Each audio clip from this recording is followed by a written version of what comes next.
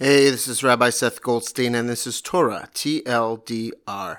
Vayishlach is our portion this week, continuing the saga of Jacob and Esau, twin brothers at odds with each other. Jacob the younger stole the rights of the firstborn and the special parental blessing from his older brother, and they've been enemies ever since.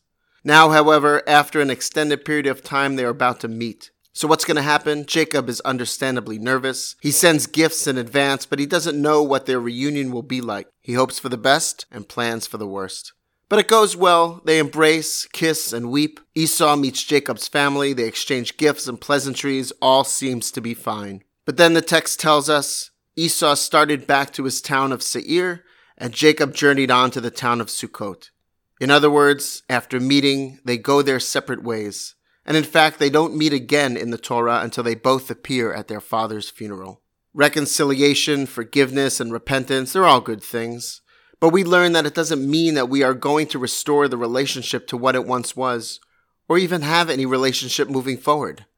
And that's okay. Perhaps unfortunate, but okay. Relationships are ever evolving, and sometimes moving forward means ending them on good terms. Shabbat Shalom.